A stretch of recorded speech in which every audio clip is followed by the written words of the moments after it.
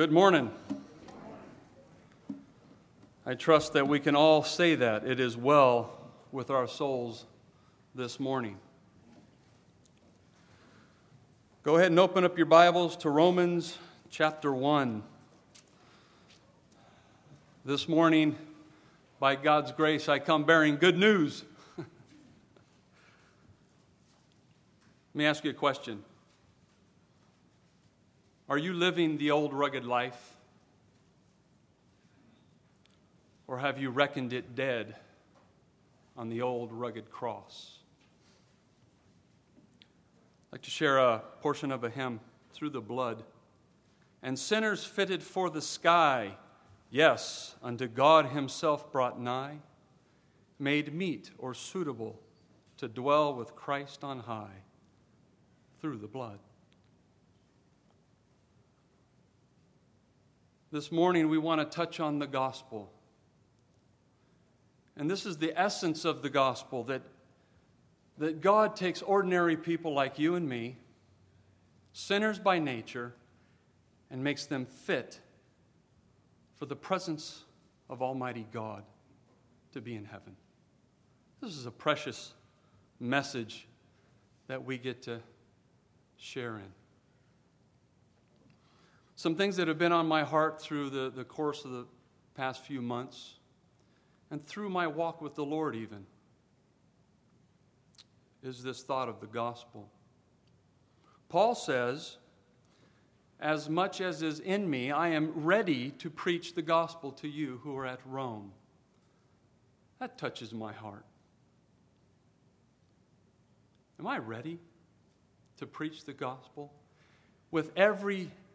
We have a picture of a man here who's, with his actions, his words, every fiber of his being, he is ready to preach the gospel. We get another picture of a man in 2 Corinthians chapter 4, verse 3. If our gospel be hidden or veiled, it is hidden or veiled to those that are lost or perishing. Here's a picture of an individual who is suppressing, holding down the truth.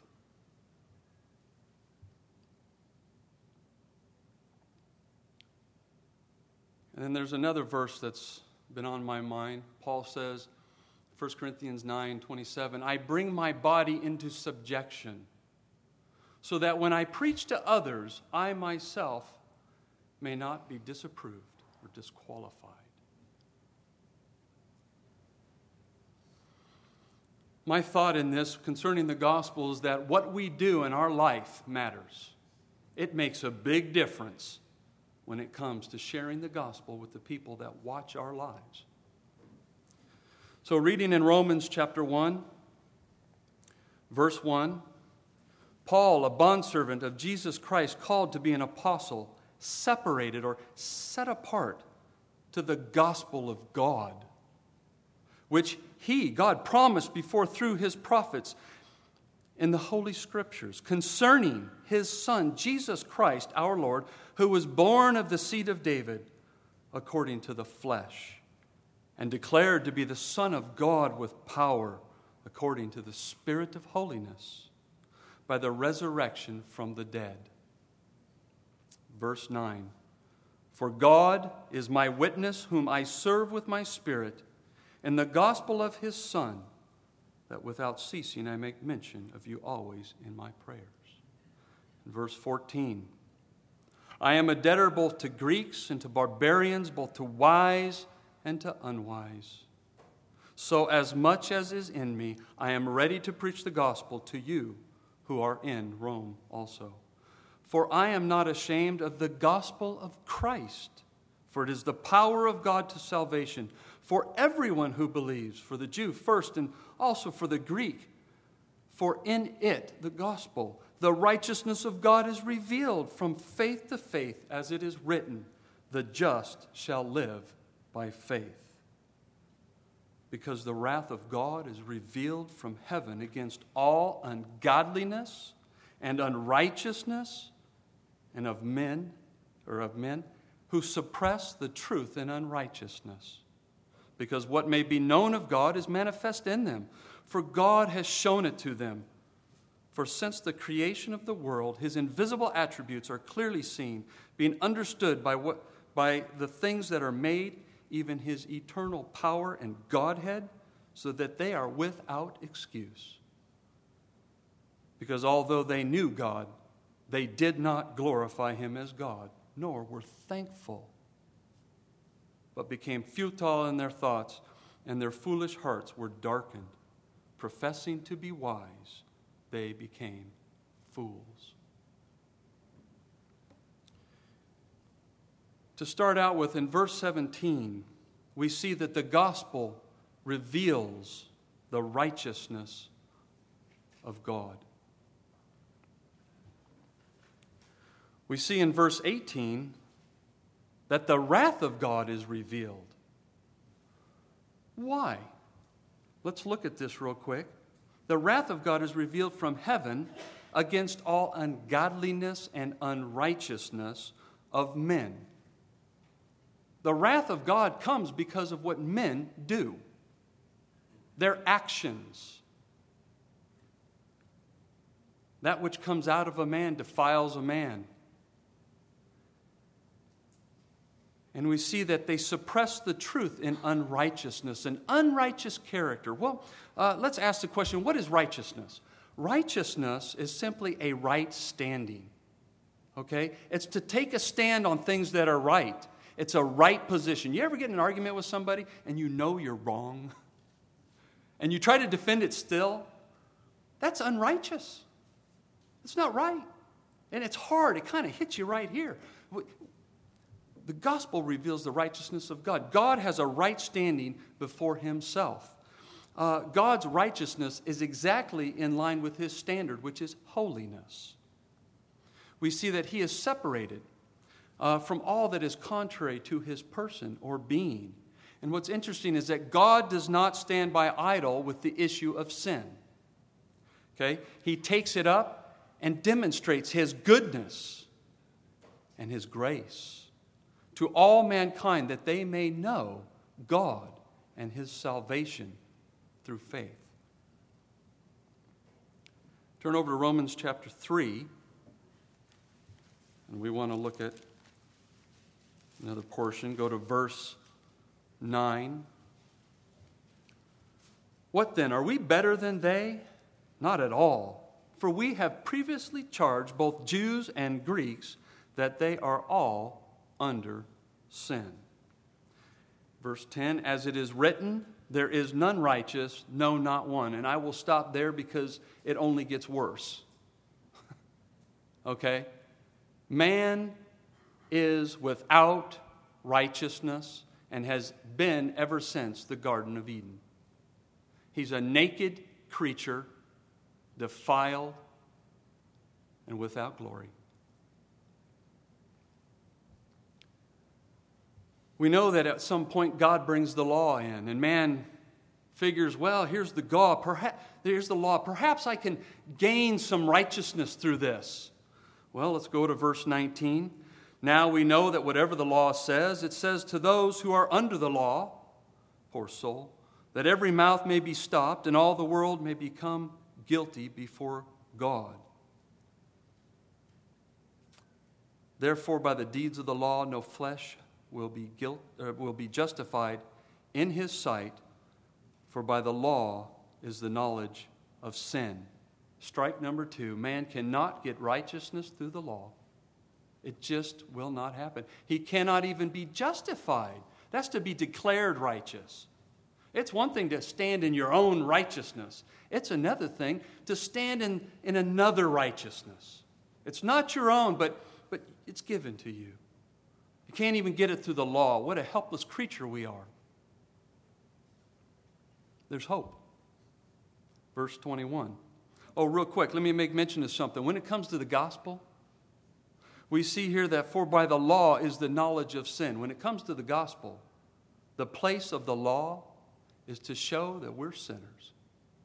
And then we're going to find out about it some more here. But now the righteousness of God, apart from the law, is revealed. And we learned in chapter 1 that the gospel reveals the righteousness of God. And here we learn that the righteousness of God is revealed apart from the law. This is good news. This is something good to hear about. It's not connected. You mean there's a way of getting righteousness apart from the law? Here I am. I'm without it. I don't have it, but I need it. But now the righteousness of God apart from the law is revealed, being witnessed by the law and the prophets, even the righteousness of God through faith in Jesus Christ to all and on all who believe. For there is no difference, for all have sinned and fall short of the glory of God.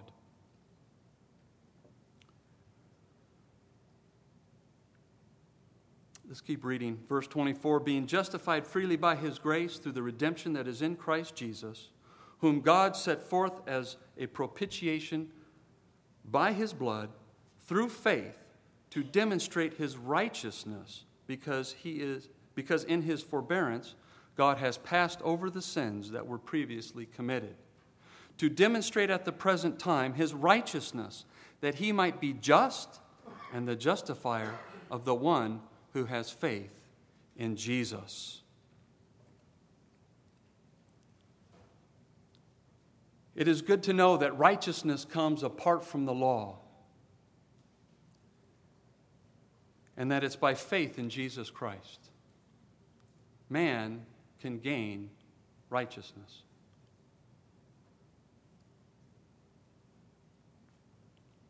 There is a courtroom, and the judge comes in and sits down. It's God in all his judicial array, majesty, justice. He's righteous without question. The world is brought in and placed in the seat of the accused. The accusations are read, and the verdict is passed.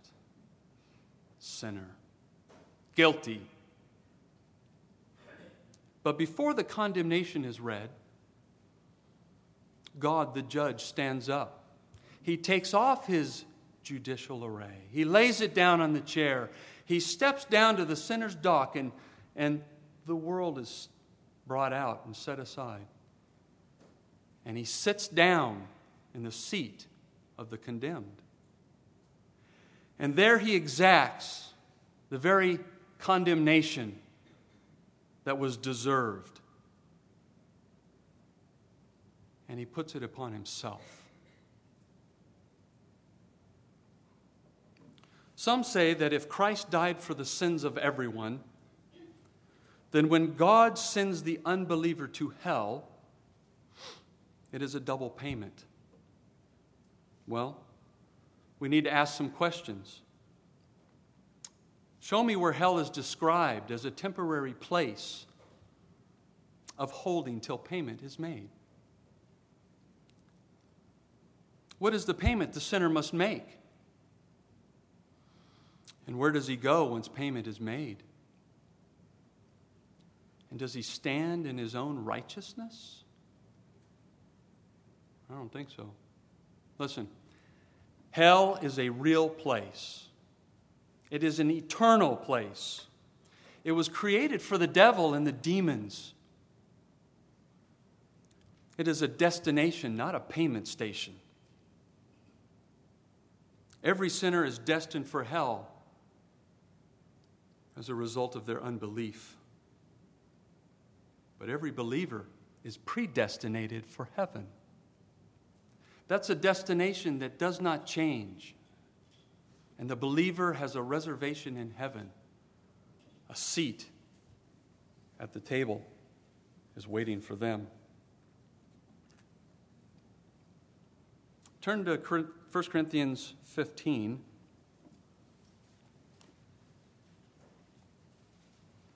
We'll be returning to Romans in a bit.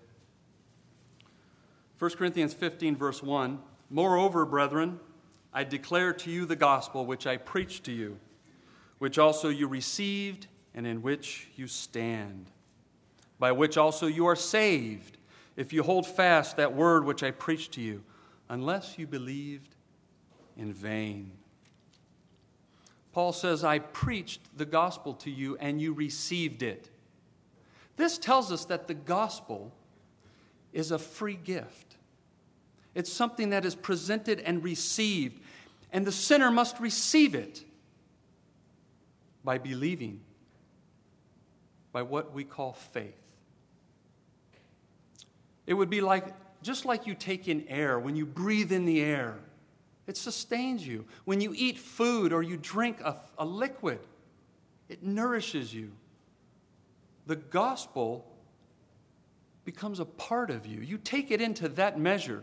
To merely just set it on the table doesn't do anything for you. Jesus said in John chapter 6, if you eat my flesh and drink my blood, you have eternal life in you. You abide in me. He also said, if you don't eat my flesh and drink my blood, you have no life. He has to become a part of you. Paul continues, he says, in which you stand. The gospel is the position of the believer. This is where the Christian stands. The believer stands in the gospel. We know no other stand.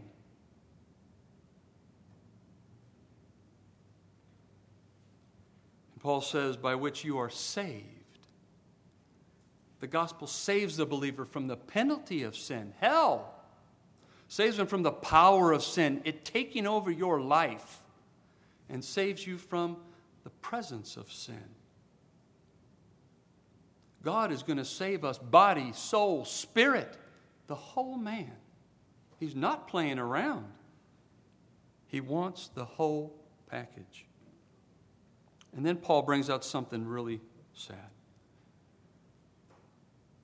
He says, unless you believed in vain.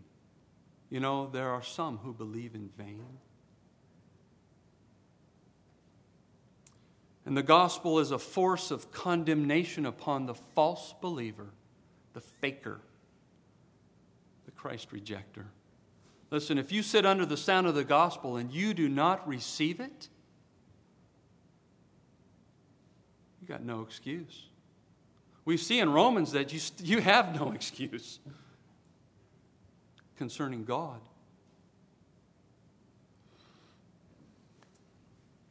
So, let's ask the question, what does gospel mean?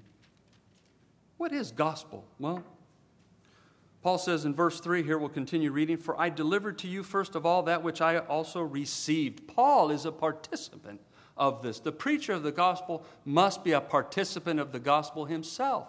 He too has received and stands and is saved in the gospel. He is not, if you look at his life, he is not one who believed in vain. And he says that Christ died for our sins according to the Scriptures. The Bible talks about Christ dying for the sins of the people. And that he was buried and that he rose again the third day according to the Scriptures. Again, it is established, and we know that the righteousness of God apart from the law is testified by the prophets and the law. We find that out in that first part of Romans. We know this. So by looking at this,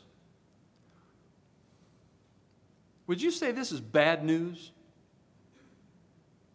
That Jesus died for your sins, was buried and rose again? Would that be bad news? No. The gospel means good news. It's good news. Glad tidings. It's a message of hope, peace, or joy. Back in Romans, we saw that in verse 1, the gospel is called the gospel of God. This tells us a little bit about where the message comes from. It's the source, the origin of the gospel. We see in verse 9 that it's the gospel of his Son. This tells us the subject of the message, the object of the message. And then in verse 16 we see the gospel of Christ. And here we have the sufficiency of the message, or the application. Now, the gospel of God is concerning his Son. It's all about his Son. The gospel of his Son is all about his sacrifice.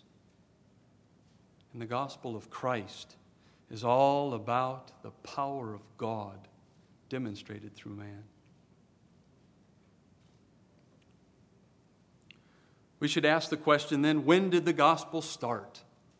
Well, we know that it didn't start here on earth. It didn't start from angels preaching it. It started in the mind and heart of God back in eternity. This is something God wanted to do before there was ever anything. God wanted to bring forth the gospel. We call it the gospel of God. In Titus 1:2, it says, in hope of eternal life, which God, who cannot lie, promised before time began. This message got its origin in sovereign God, who chose to save sinners by and through himself, that he may be just and the justifier of all who believe.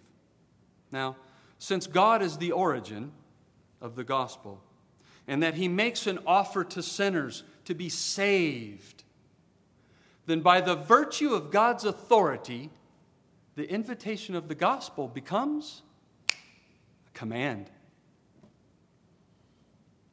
Acts 17:30, but God commands all men everywhere to repent, because he has appointed a day on which he will judge the world in righteousness by the man whom he has ordained. That's Jesus. And he has given assurance of this to all. And this is something we can take, package it, put it into your mind and your hearts. He's given assurance of this to all by raising him from the dead. The resurrection of Jesus Christ proves that the judgment of the world is coming. It proves that he is the Son of God with power. We see that in Romans. And it also shows that the believer is justified. Well, if you must believe the gospel, and you must, because your sins are forgiven in Christ. There's no other name given among men by where we must be saved. It's Jesus. And if you're here this morning in the Lord's Supper, you heard about how he is the God-man.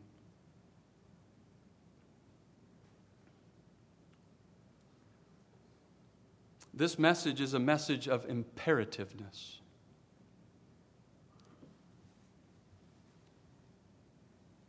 I do not consider the gospel to be an option. Some might say, you can get saved. Or, if you want to just do what you're doing, okay. But I have been persuaded it's not an option. Let me show you. Listen, I'm going to give you, I was thinking 2 weeks, but how about a month paid, fully taken care of vacation? Okay?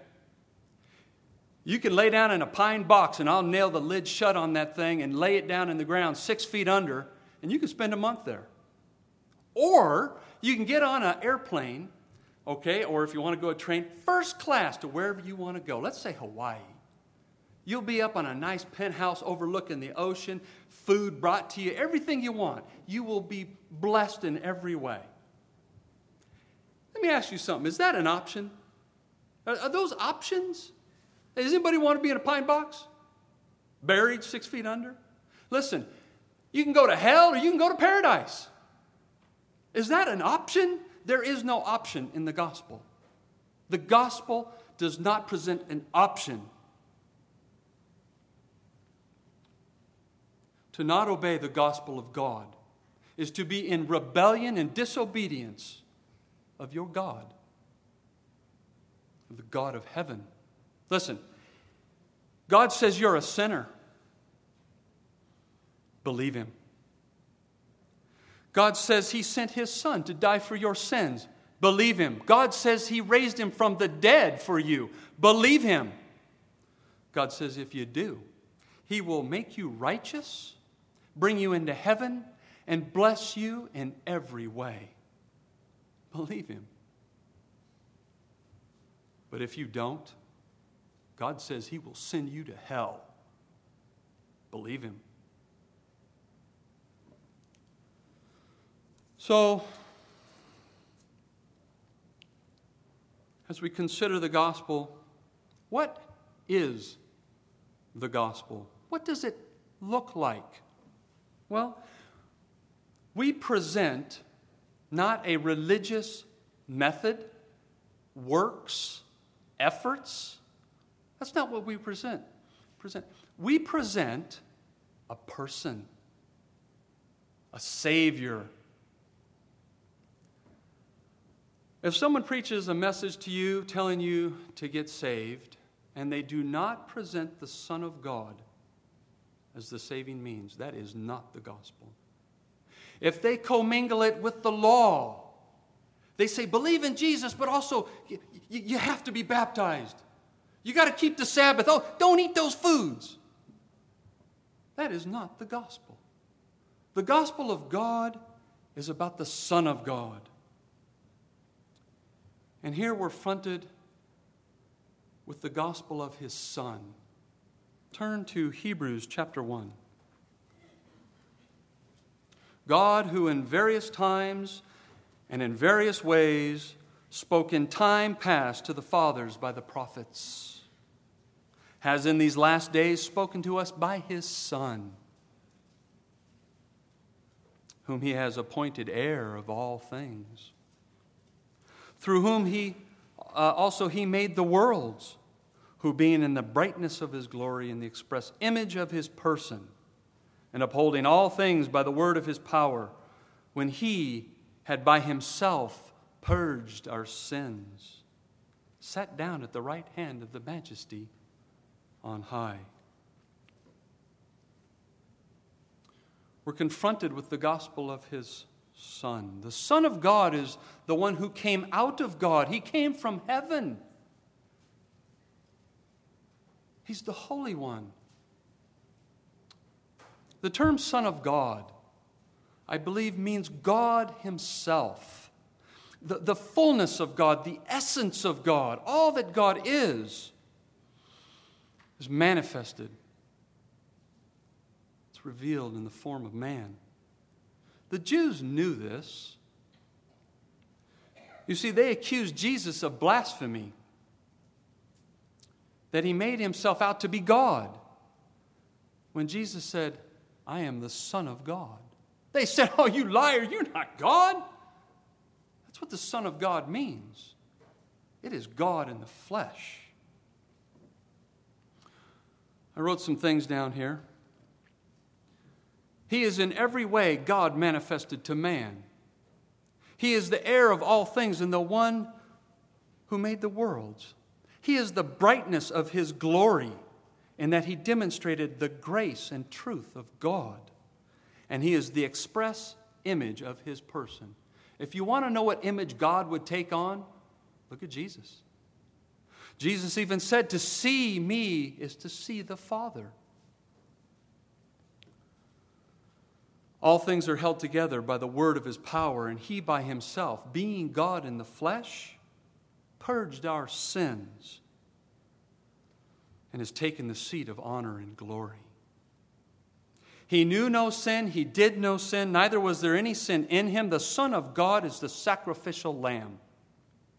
He's without blemish, spot, wrinkle, stain, blameless in every way, perfect.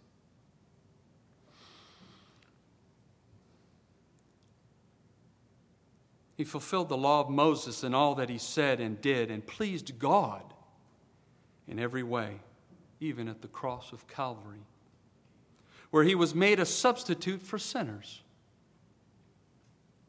bearing their sin and the wicked sins they have committed.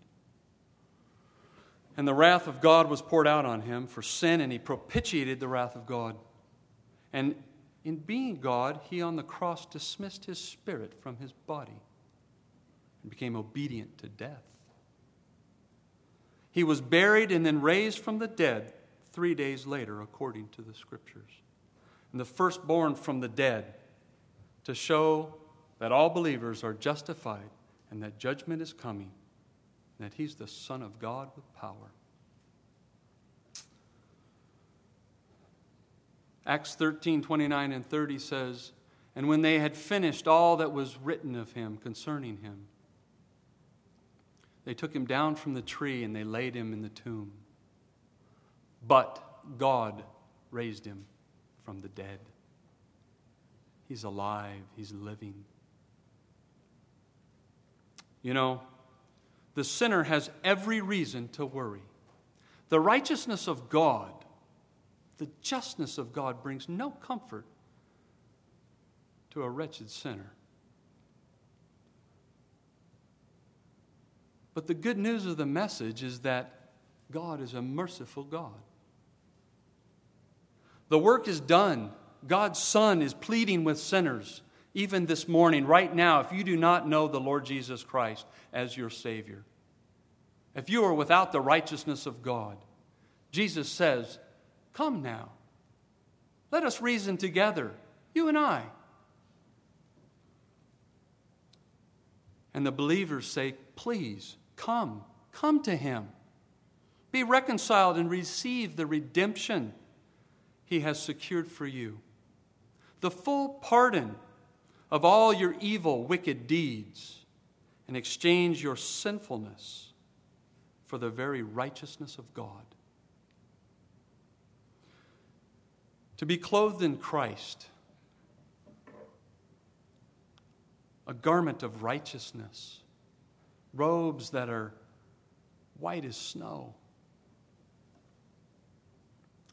To don the garment of light, the brightness, the radiance that covers your nakedness. You see, in the fall of Adam and Eve, they realized they were naked creatures. It is imperative that you have clothing, that your nakedness be covered. The Bible says the shame of your nakedness, to be in sin and disobedience to God, is not the place you want to be. You want to be covered. Remember, Jesus, God's Son, said, "Unless your righteousness exceeds the righteousness of the scribes and Pharisees, you will in no wise enter into the kingdom of heaven." What is the righteousness of the scribes and Pharisees? What was their righteousness? It was their own religious works and efforts. It was their very own effort to produce righteousness. And it's not enough. Jesus said, you have to exceed their righteousness. You have to be beyond that. They're here, you're going to have to be up here. You'll never get into the kingdom of heaven. Well,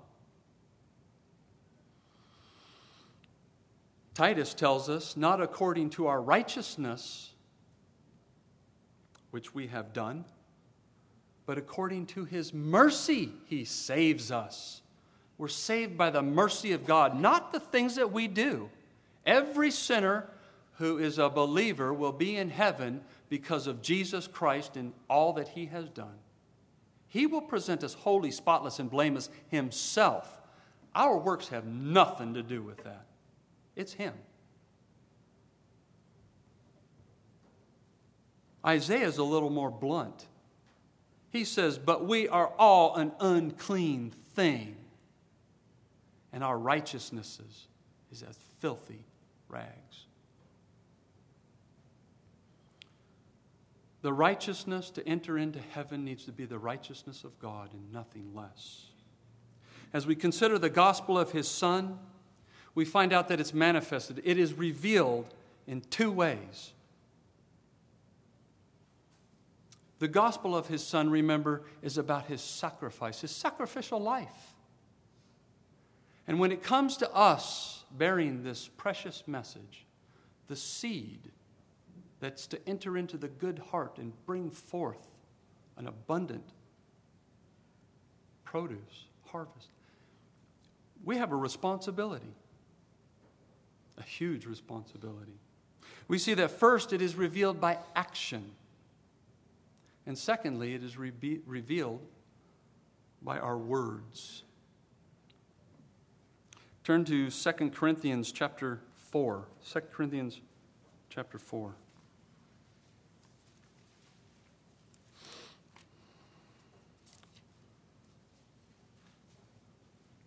Verse 1 says, therefore, since we have this ministry, as we have received mercy, we do not lose heart. What is this ministry? Simply put, this ministry is the opportunity of the Christian spending time with God. And as you do, as you behold the glory of the Lord, there's something that happens. And Paul illustrates this through a mirror. You're looking into this mirror, and you don't see your reflection. What you actually see is the Lord in all His glory. You don't see your wretchedness, but you are physically wretched. We're in this body. You know, this is a shameful thing, but if I was to take all this off, you would say, put that back on. You're naked, man. Right? I mean, that would be a foolish thing to do.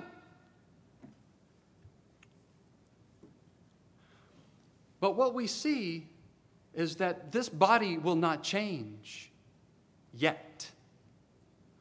But something happens as we behold the Lord. We are changed. If you are the same old Joe you were yesterday, today, you're not doing your ministry. You're not doing your work. We have received this. We have this ministry, Paul says, as we have received mercy, we do not lose heart. Verse 2.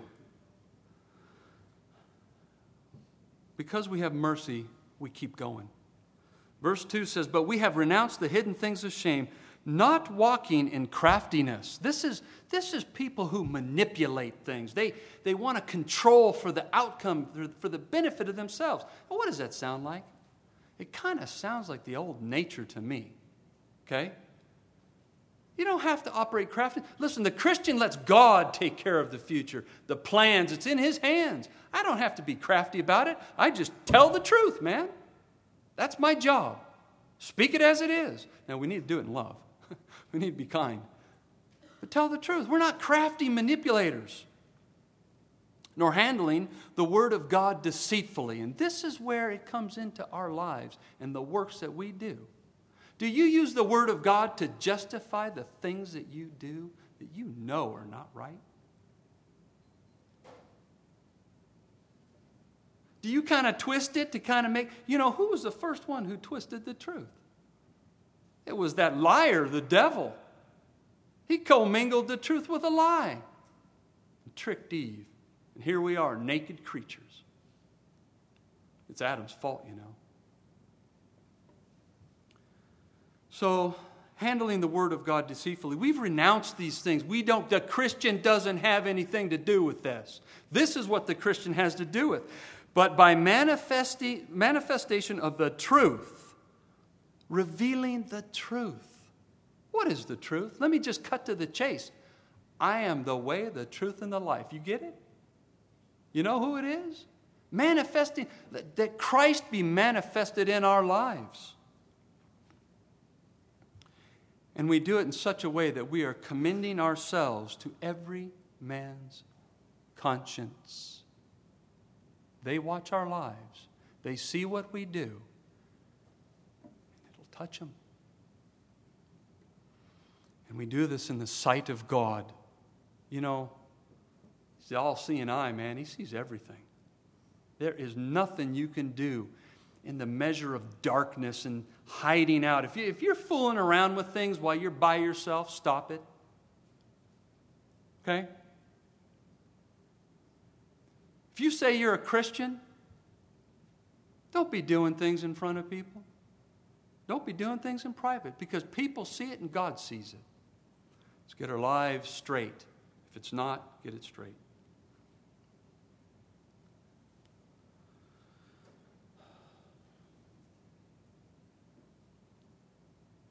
Let me ask you this question. How would you feel standing before the Lord? Not the great white throne of judgment, but the judgment seat of Christ.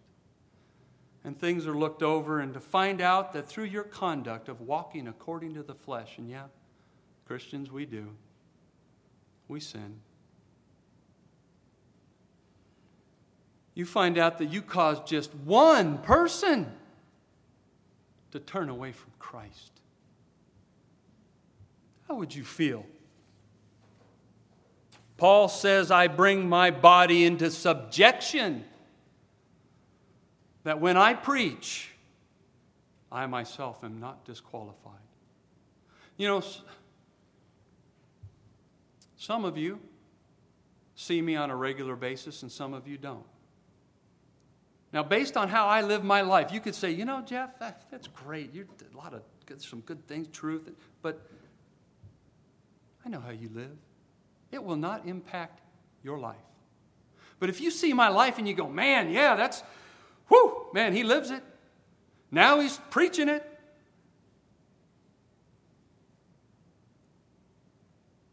Is it going to affect you? The same thing goes for each one of us when we get out there.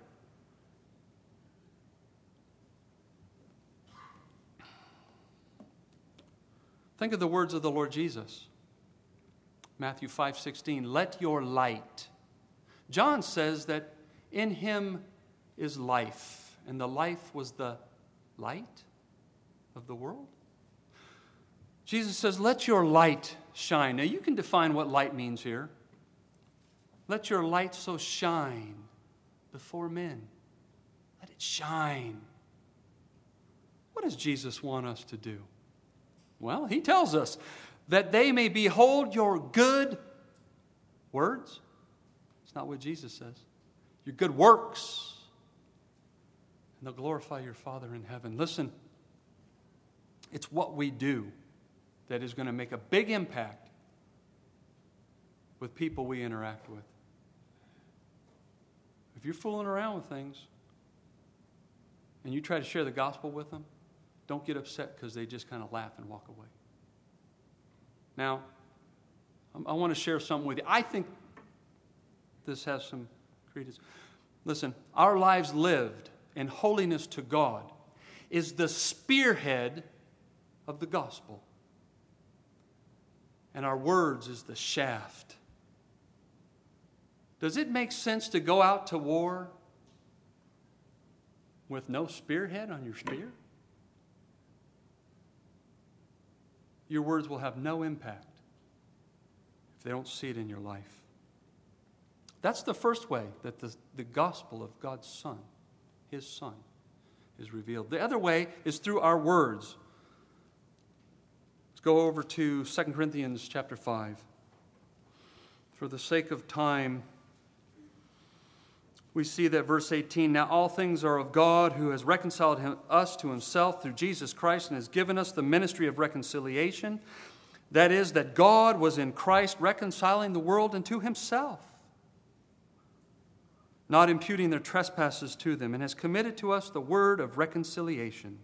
He's committed to us this word of reconciliation. Okay? Now then, we are ambassadors for Christ. As though God were pleading through us, we implore you on Christ's behalf, be reconciled to God. For he made him who knew no sin to be sin for us, that we might become the righteousness of God in him. Here we have an obligation to say something, to speak the gospel. Paul says, as much as is in me, I'm ready. I'll be honest with you, I wasn't sure I was really ready.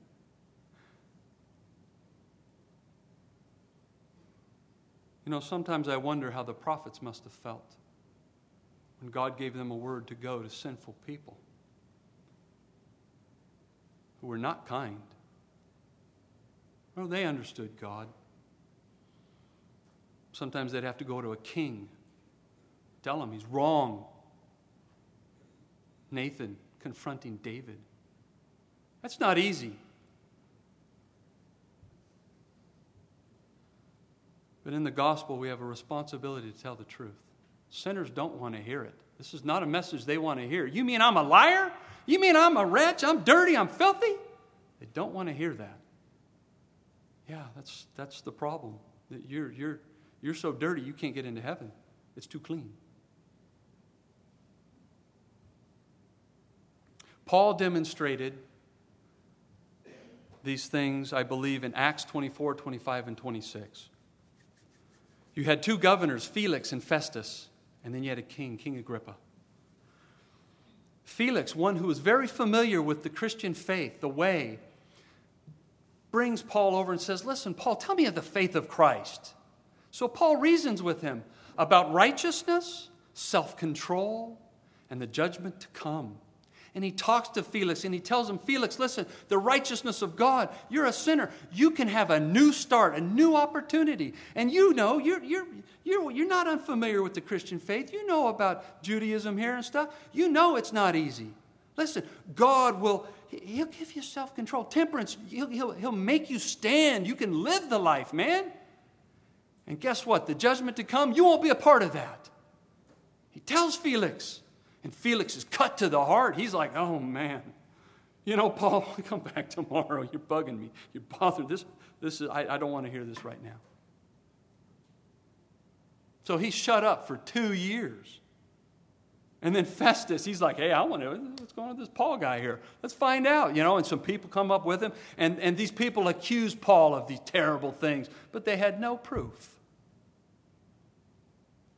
And so Festus says, listen, Paul, you want to give a defense of yourself? Paul says, sure, yeah, absolutely. Let me tell you something. You know, considering the law of the Jews, the temple, and even Caesar, I have brought no offense. I am unaccusable. I have done nothing wrong. Paul testifies to these two men by word and by actions. And he lays a witness down. And then King Agrippa. Here we see with King Agrippa, he calls the sinner by name. Don't be afraid to call him by name. He says, King Agrippa. And he speaks to him and he says, listen, you need to repent. You need to turn to God. And you need to do works that are fitting repentance. All this has to make sense. And when Paul tells Agrippa, you need to repent, he's saying you got to change your mind about these idols. They're wrong. You need to believe they're wrong, and you need to believe God is right. And if you do, King Agrippa, you need to turn to God. Don't just believing in God doesn't save anybody. James in chapter 2 says, you believe in God? Well, you do good. You're doing well. You're almost there. But the demons believe and tremble. Believing in God doesn't get it for you. It's His Son. So he tells him you need to turn to God. What is this? 1, the mind is changed. 2, the body is changed. The direction is changed. We have a picture here of where he's turning to God. He's like, yeah, okay, this is repentance. This is the picture of where the mind is changed and the body is then going to go, you know what? Yeah. And it turns to God and receives the gift. We see this as the results of a changed mind gives the person the ability to change their direction. And when you do, there's something important needs to happen. He says, do works befitting repentance. This simply is living in a way as to not bring into question your repentance. It means that after you have spoken, your actions don't make your words void. And so we see Paul has testified by word, by action, and he testifies by application. We're out of time.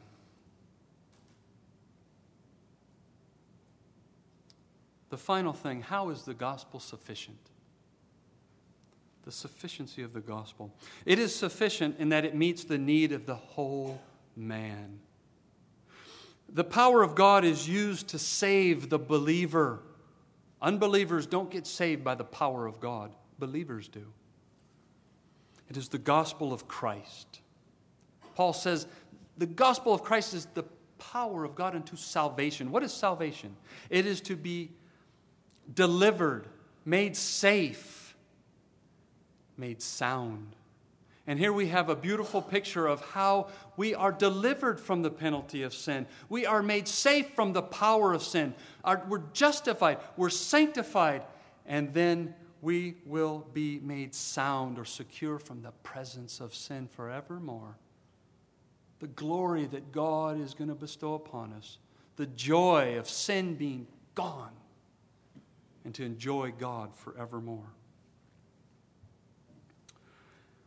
Man is generally defined as intellect, emotions, and will.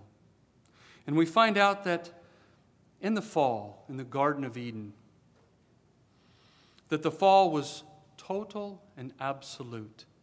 And man's intellect, his thoughts were darkened.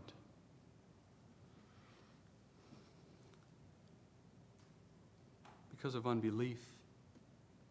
His emotions, his feelings, they became guilty because of sin. They were sad. And his will became disobedient because of his rebellion. But then we see Christ. And here comes Christ. He's prophet, priest, and king. And the prophet, he brings light to the darkened intellect. And he brings them into the light that they're able to believe and to turn to God. And we see that the priest comes in with the acceptable sacrifices. And he removes the awful feelings of guilt and shame. And he brings them into the realm of joy and longing for God. And then we have the king who corrects the heart, corrects the will, and rules the heart in righteousness. The greatest sin that we have amongst us today is this. It's unbelief. People just won't believe. Listen, if you have not believed, if you are not sure, let me ask you something. Perhaps you're living a life on the clean side of the broad road. You live a moral life. You do nothing really bad. You say, I've never robbed a bank. I've never shot anyone. I don't cheat on my taxes. I pay my bills on time. I'm not in debt. I help my neighbors. I live a better life than most. I'm a good person. Really? Well, maybe those things are true. But nevertheless, you're still on the broad road. And the Bible says the broad road leads to destruction. If you're not saved, had your sins dealt with, the guilt is removed, the fear of death and the grave is gone. If you're not ready to meet God, why not do it now? Do it right now in the confines of your own heart and mind. Obey the gospel. It would be good if somebody obeyed the gospel today, if there's someone here who needs it.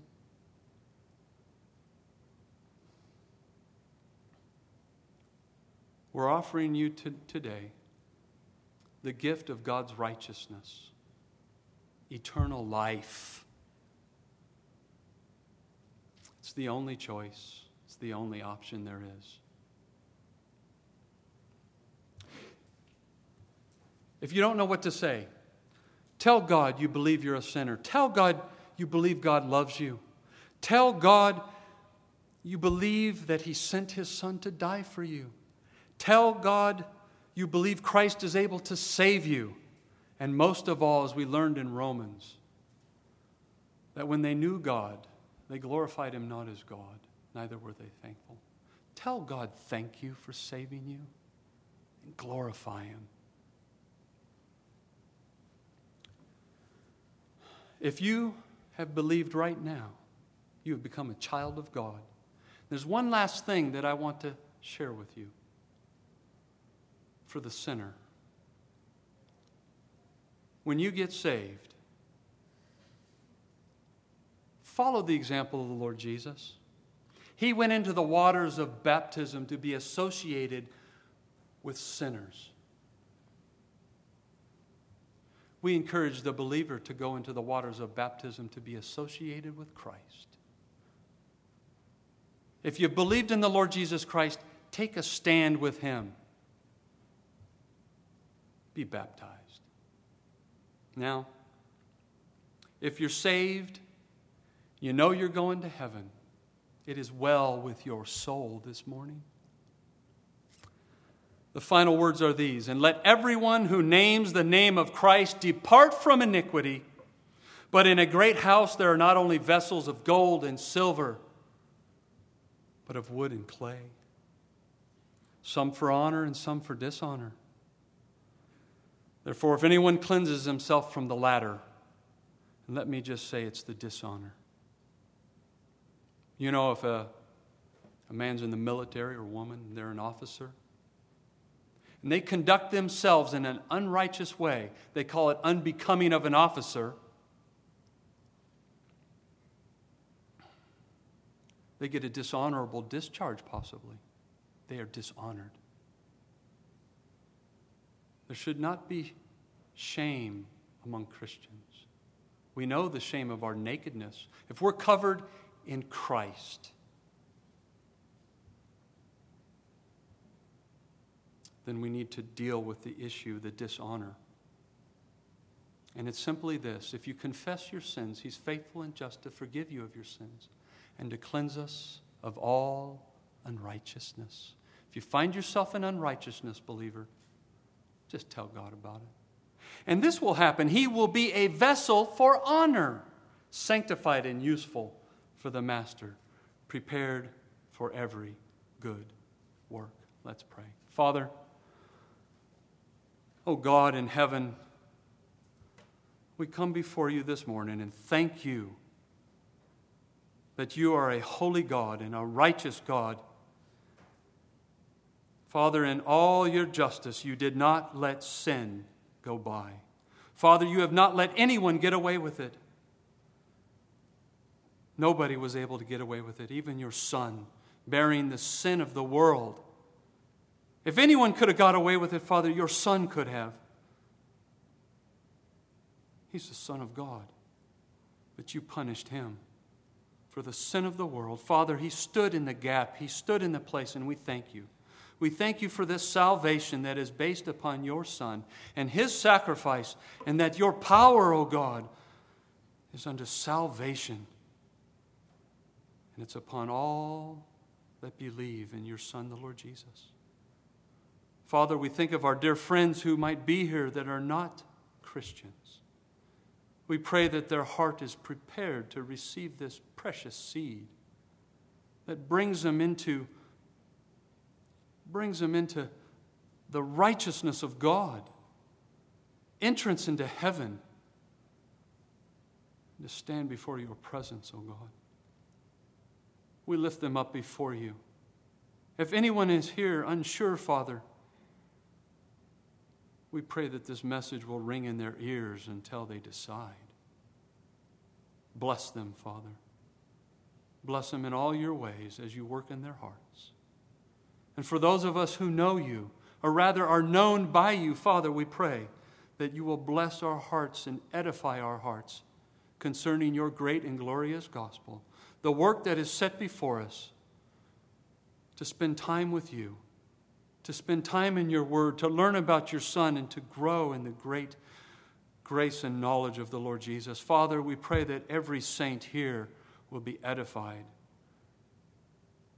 We pray, Father, we'll live holy lives because you're a holy God. Father, we lift everything up before you. We know that you're in control of everything, that your Son is in control. We know that we have a precious promise of heaven because of your Son. Father, we pray for your safety and for your comfort and for all that you bless us in as we go and depart from here now, and be with all those who could not be here this morning. And for the sake and glory of the Lord Jesus, we ask and pray these things in his name. Amen.